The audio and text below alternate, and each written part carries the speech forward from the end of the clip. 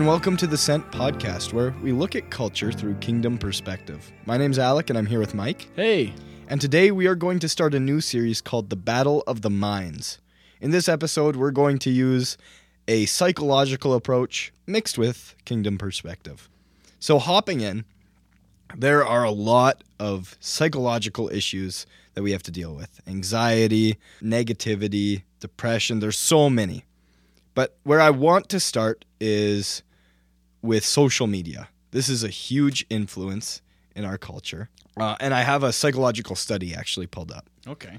Now, before we dive into this psychological study, there's an important idea that we need to keep in mind, that there's nature and nurture.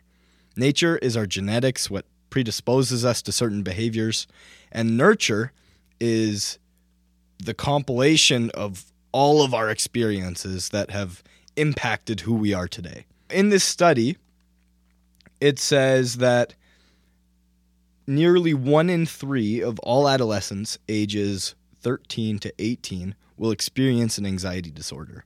These numbers have been rising steadily, and between 2007 and 2012, anxiety disorders in children and teens went up 20%. 2007, this is right about when social media started to take off. Yeah. Exactly. And so I wouldn't be surprised if this number is a lot higher now. These stats, combined with the rate of hospital admissions for suicidal teenagers doubling between 2007 and 2012, makes us wonder what's going on here. This study I actually disagree with. It thinks that there's 3 important factors. One of them is high expectations and the pressure to succeed. It thinks that that could be a viable reason why these numbers are going up. I don't necessarily agree with this. I think we live in a culture where schooling is important. That being said, the emphasis between even 2007 and now on getting good grades has gone down. Yeah. In BC here, we're about to experience grades 8s and 9s no longer receiving percentages or grades. Yeah, so you'll go right from kindergarten to high school without receiving a letter grade. And that's when grades matter. That's already, if you see you got C's on your report card, it's already too late. That's part of your GPA now. Yeah, once you're in grade 10, you start getting a letter grade, and now colleges start looking at it, and you have no idea what kind of progress you're at. Yeah, I think the pressure to succeed for sure went up in the 90s and early 2000s. That's changing now. And then another reason it says is that the world feels scary and threatening, that we've seen an increase in school shootings, lockdown drills, and lots of things to fear while at school. I think there is a seriousness to school shootings. It's awful. Absolutely. But I don't think that it's a contributing factor to why our culture and adolescence as a whole is experiencing anxiety. Yes, I agree with that. Now, the third reason is social media, and I think this one has lots of validity. We've talked about comparison throughout multiple podcasts. We've said that in marriage, you compare your wife to all of your past lovers, and you can't help it. And how damaging that is, of course, yeah. Yeah. We talked about with Joseph, comparing the season you're in now compared to the temple that you want to be in. And social media is a playground of comparison. The study says this: it's not surprising that their self-esteem and worldview becomes connected to responses to social media posts. It's hard for them not to compare their life and social connections to what they see others posting on social media. Like for example, the like button. Something that was designed to spread love across the network actually became something that forced us to compare ourselves to others. Yeah. The large majority of teens use social media, and we're now seeing higher rates of low self-esteem as a result of that.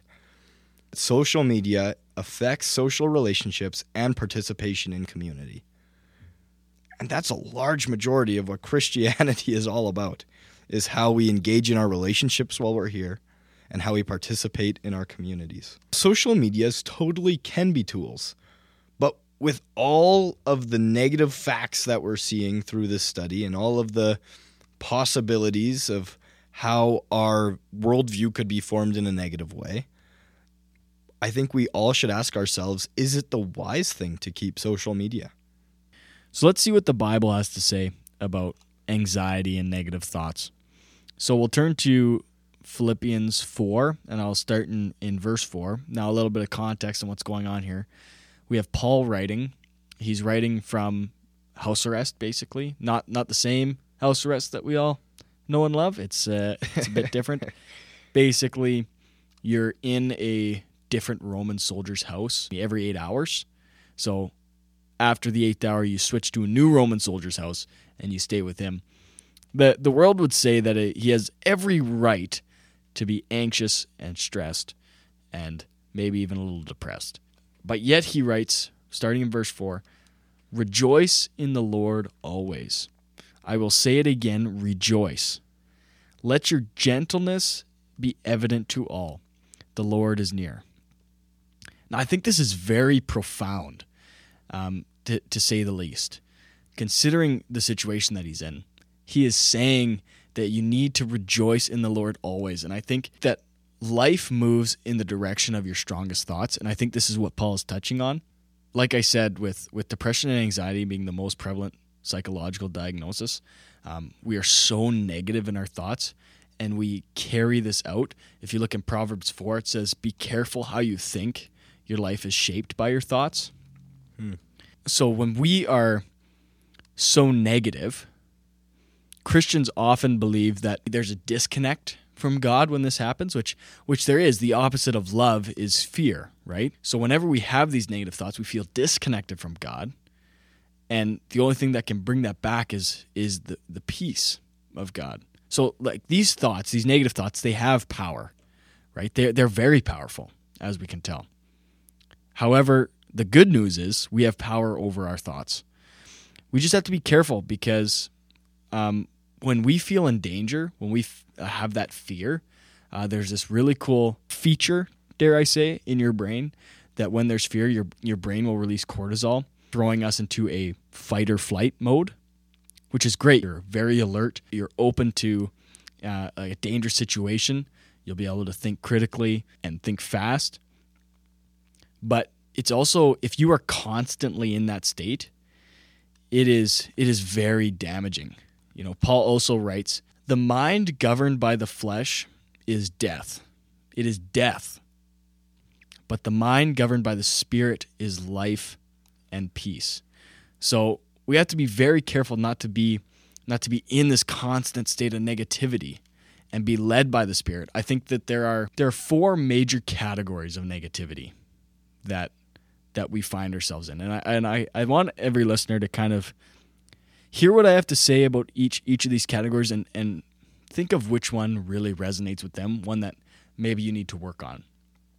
The first category is called relational cynicism. Now, relational cynicism is basically a general distrust in people and their motives. We constantly are thinking that they're out to get me. It's every man for himself out there. Oh, the company doesn't care about you, and they're just here to make money. They don't care about anything. It's every man for himself. And it is a very interesting negative thought because a lot of psychologists might say that this is usually a reflection on how you feel about yourself. Sometimes you aren't actually totally settled in your own motives. The second category is called negative filtering. Now, this often looks like overlooking what's good or right and focusing only on the bad, or sometimes thinking of the worst possible outcomes, which is very prevalent in anxiety. We oftentimes think of the worst possible situation, and sometimes people will tell you that that's a good thing to do. Like, you should be thinking about the worst thing so you're prepared for it. But it is damaging because you often are ruining what God maybe is showing is good. You know, God looked at the world he created and he said that it was good. So when you just filter out all the good stuff, you don't focus on it, you're only focusing on the bad, it will damage your mind. The third category is absolute thinking. You know, that everything is black and white. You know, we see this a lot where somebody's maybe hurt by a man and then now believe that all men are bad and all men are hurtful. or maybe if you make a mistake, sometimes you turn it back on yourself. Oh man, I must be so stupid. I'm just worthless, and a lot of the time, this also absolute thinking, you will be a jerk to somebody because you're right, and you might be right, and you will stand in that and be a complete jerk. But I tell you something, just because you're right doesn't make you righteous. And the last category is blaming. This is the idea of playing the victim, which is another big thing in our society, where you have no control over your life. Every bad experience that you've had is somebody else's fault. You had no choice. It's because of his bad decision that I'm in this condition. It's this kind of idea, which is another thing that is super damaging. Just take a minute to think which one of those really is in your life, because if you can start to focus on that and fix it, it'll change the way you view your day. For sure. Now we've looked at lots of negative forms of thinking, the 4 ways you said, the negative impacts that social media can hold on us between anxiety and fear. And I just want to finish up that Philippians verse you started. It's funny, I have the end of it. Philippians 4:6-7 says, "Do not be anxious about anything, but in every situation, by prayer and petition, with thanksgiving, present your requests to God, and the peace of God, which transcends all understanding, will guard your hearts and your minds in Christ Jesus." This is the key, I think, 2 verses of the next 4 or 5 episodes we're going to do. It gives us a practical that we are supposed to present our requests to God. And then after that, we are supposed to be thankful for the things he's done for us in the past, remembering that our God is a good God. This is a theme throughout the Old Testament too, that we are supposed to remember the miracles, go back to them, build our faith with them.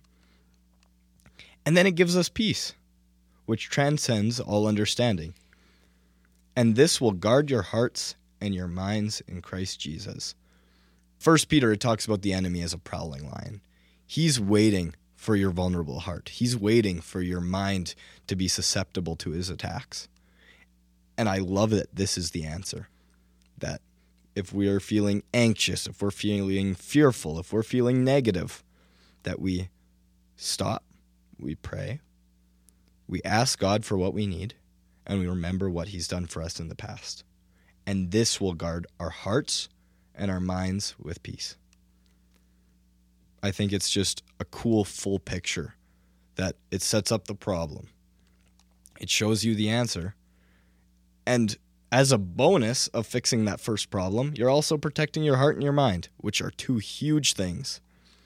And so I just think that those are a really cool 2 verses. Yeah, super cool.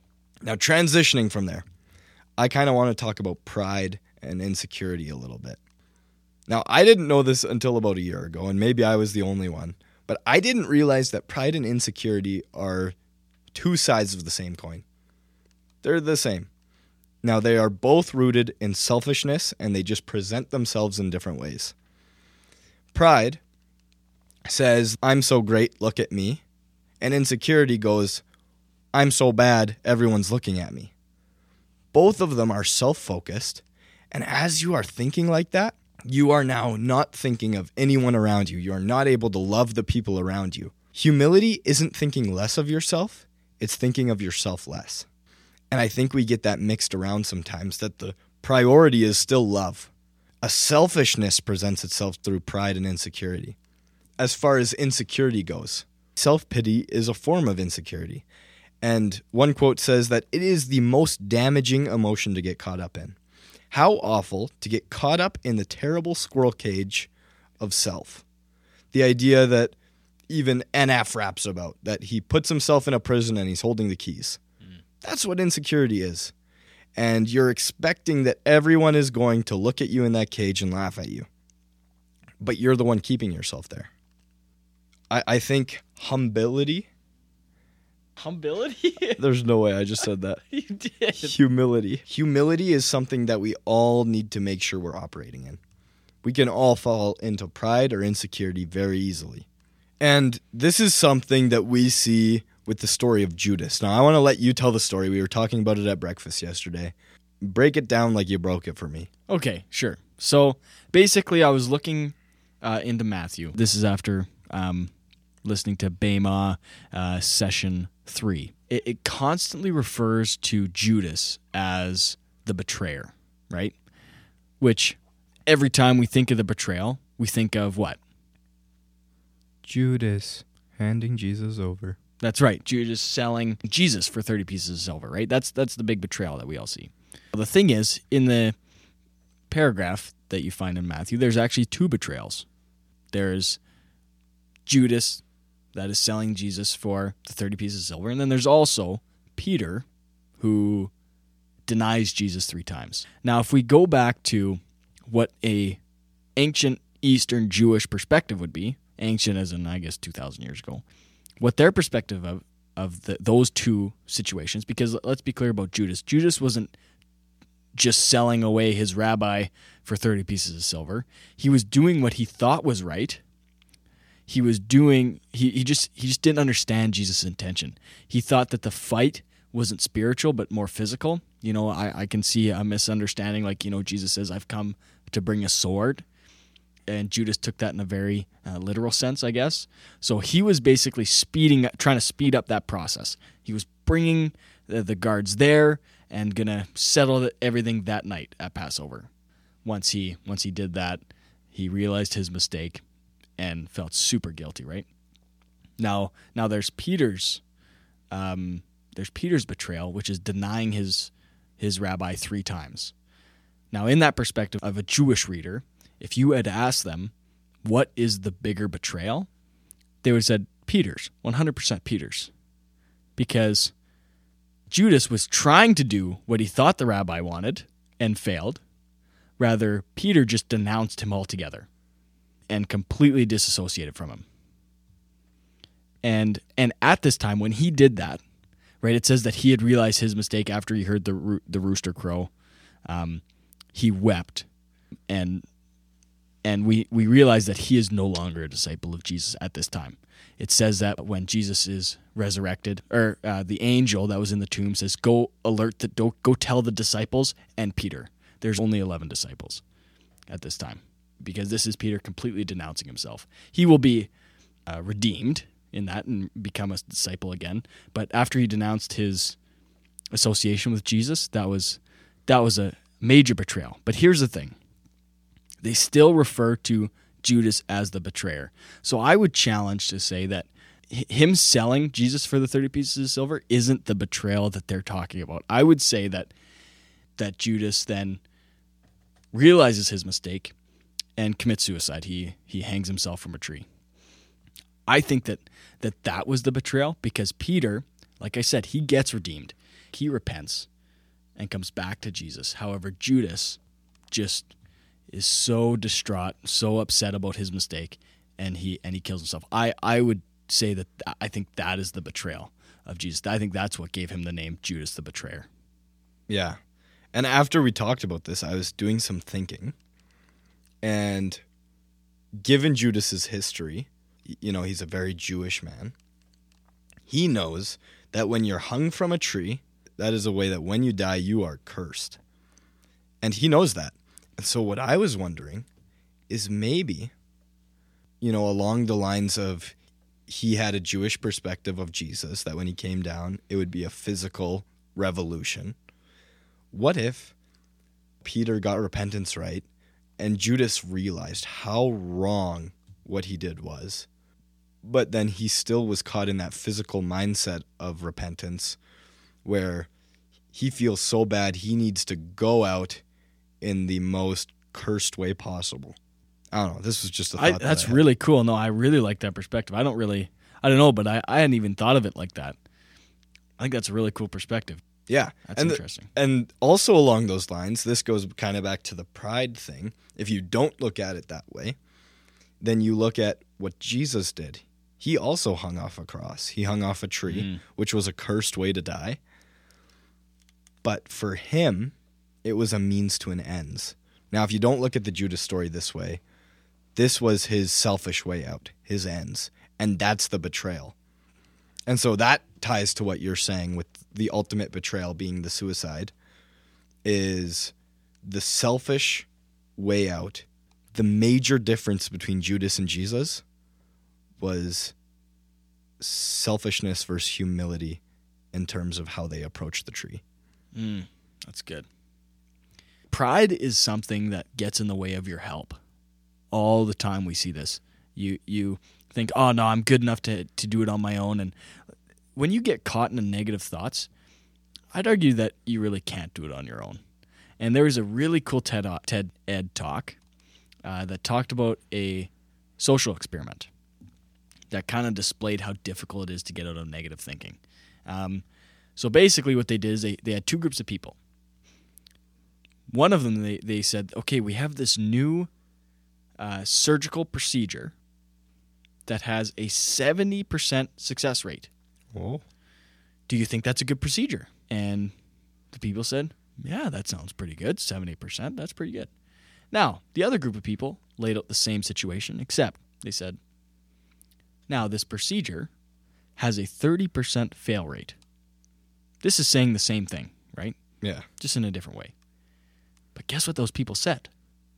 Ooh, 30%. Yeah, that's probably not the right way to go.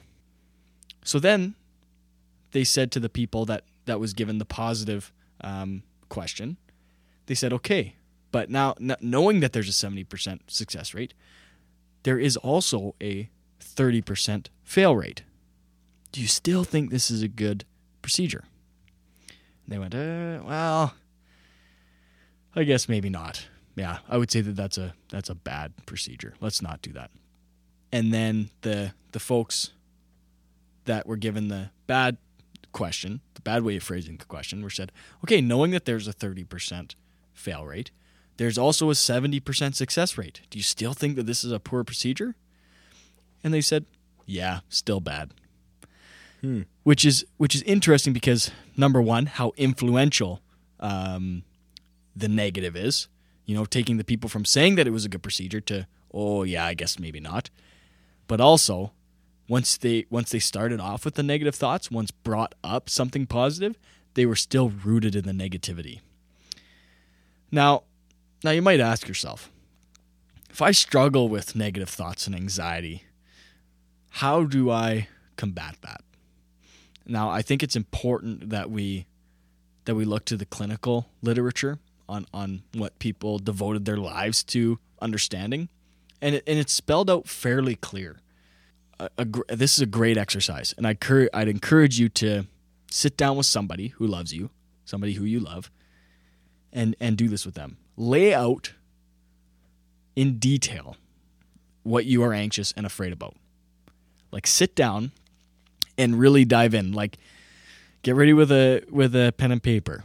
Like, lay it out in ways that gets down to the root. Then once you have that, expose yourself to those things. Expose yourself to those fears. Now this isn't a new concept, but a lot of folks are discouraged by it because you expose yourself to it, and guess what? I'm not less afraid. Well, that's not necessarily what it's doing. You won't be less afraid, but you'll get braver. When you take on a stressor voluntarily, your brain uses a completely different psychophysiological system than if it were brought on involuntarily. It's the offensive over defensive. Now, if we look at Moses, okay, Moses had a lot against him. He was one guy going up against Pharaoh, which would have brought on a lot of stress and anxiety because you are working solely on faith and trying to free your people. But he continued to confront those fears. He continued to confront Pharaoh. And I wouldn't say that he was ignorant to the fears that come along with that. No, he wouldn't, because ignorance is not bravery. Sometimes we think of that, oh, wow, he's not even scared. So brave. That's not what bravery is. Bravery is doing despite the fear. So if you expose yourself to these things that you're afraid of, if you get them out in the open and voluntarily expose yourself to them, you will become braver. Yeah. Courage and bravery are action words, not feelings. I think that's something we all need to keep in mind as we battle against an enemy who loves to prey off fear. We need to combat that fear. We're still going to feel the emotions. We're still going to be affected by it. But we don't have to let that be the final say. That we get to battle against that by acting in the opposite direction of it. We can sometimes become wishy-washy on our fears and anxieties and think that maybe God is even giving them to us to test us. But that's against the exact nature of God, who is love. I think that we live in a broken, fallen world where the enemy tries to use those things. And yet, as we combat them with courage and bravery, then God uses them for our good in the future. And I think that's an important thing to remember, that if you're stuck in anxiety, if you're stuck in fear, that's not God's will for your life. That's as a result of the broken world. And as you push through that, God will use it. That's good. Well, I think that's all the time we have for today's episode. Thank you so much for listening. We hope to see you next week. Peace out, y'all.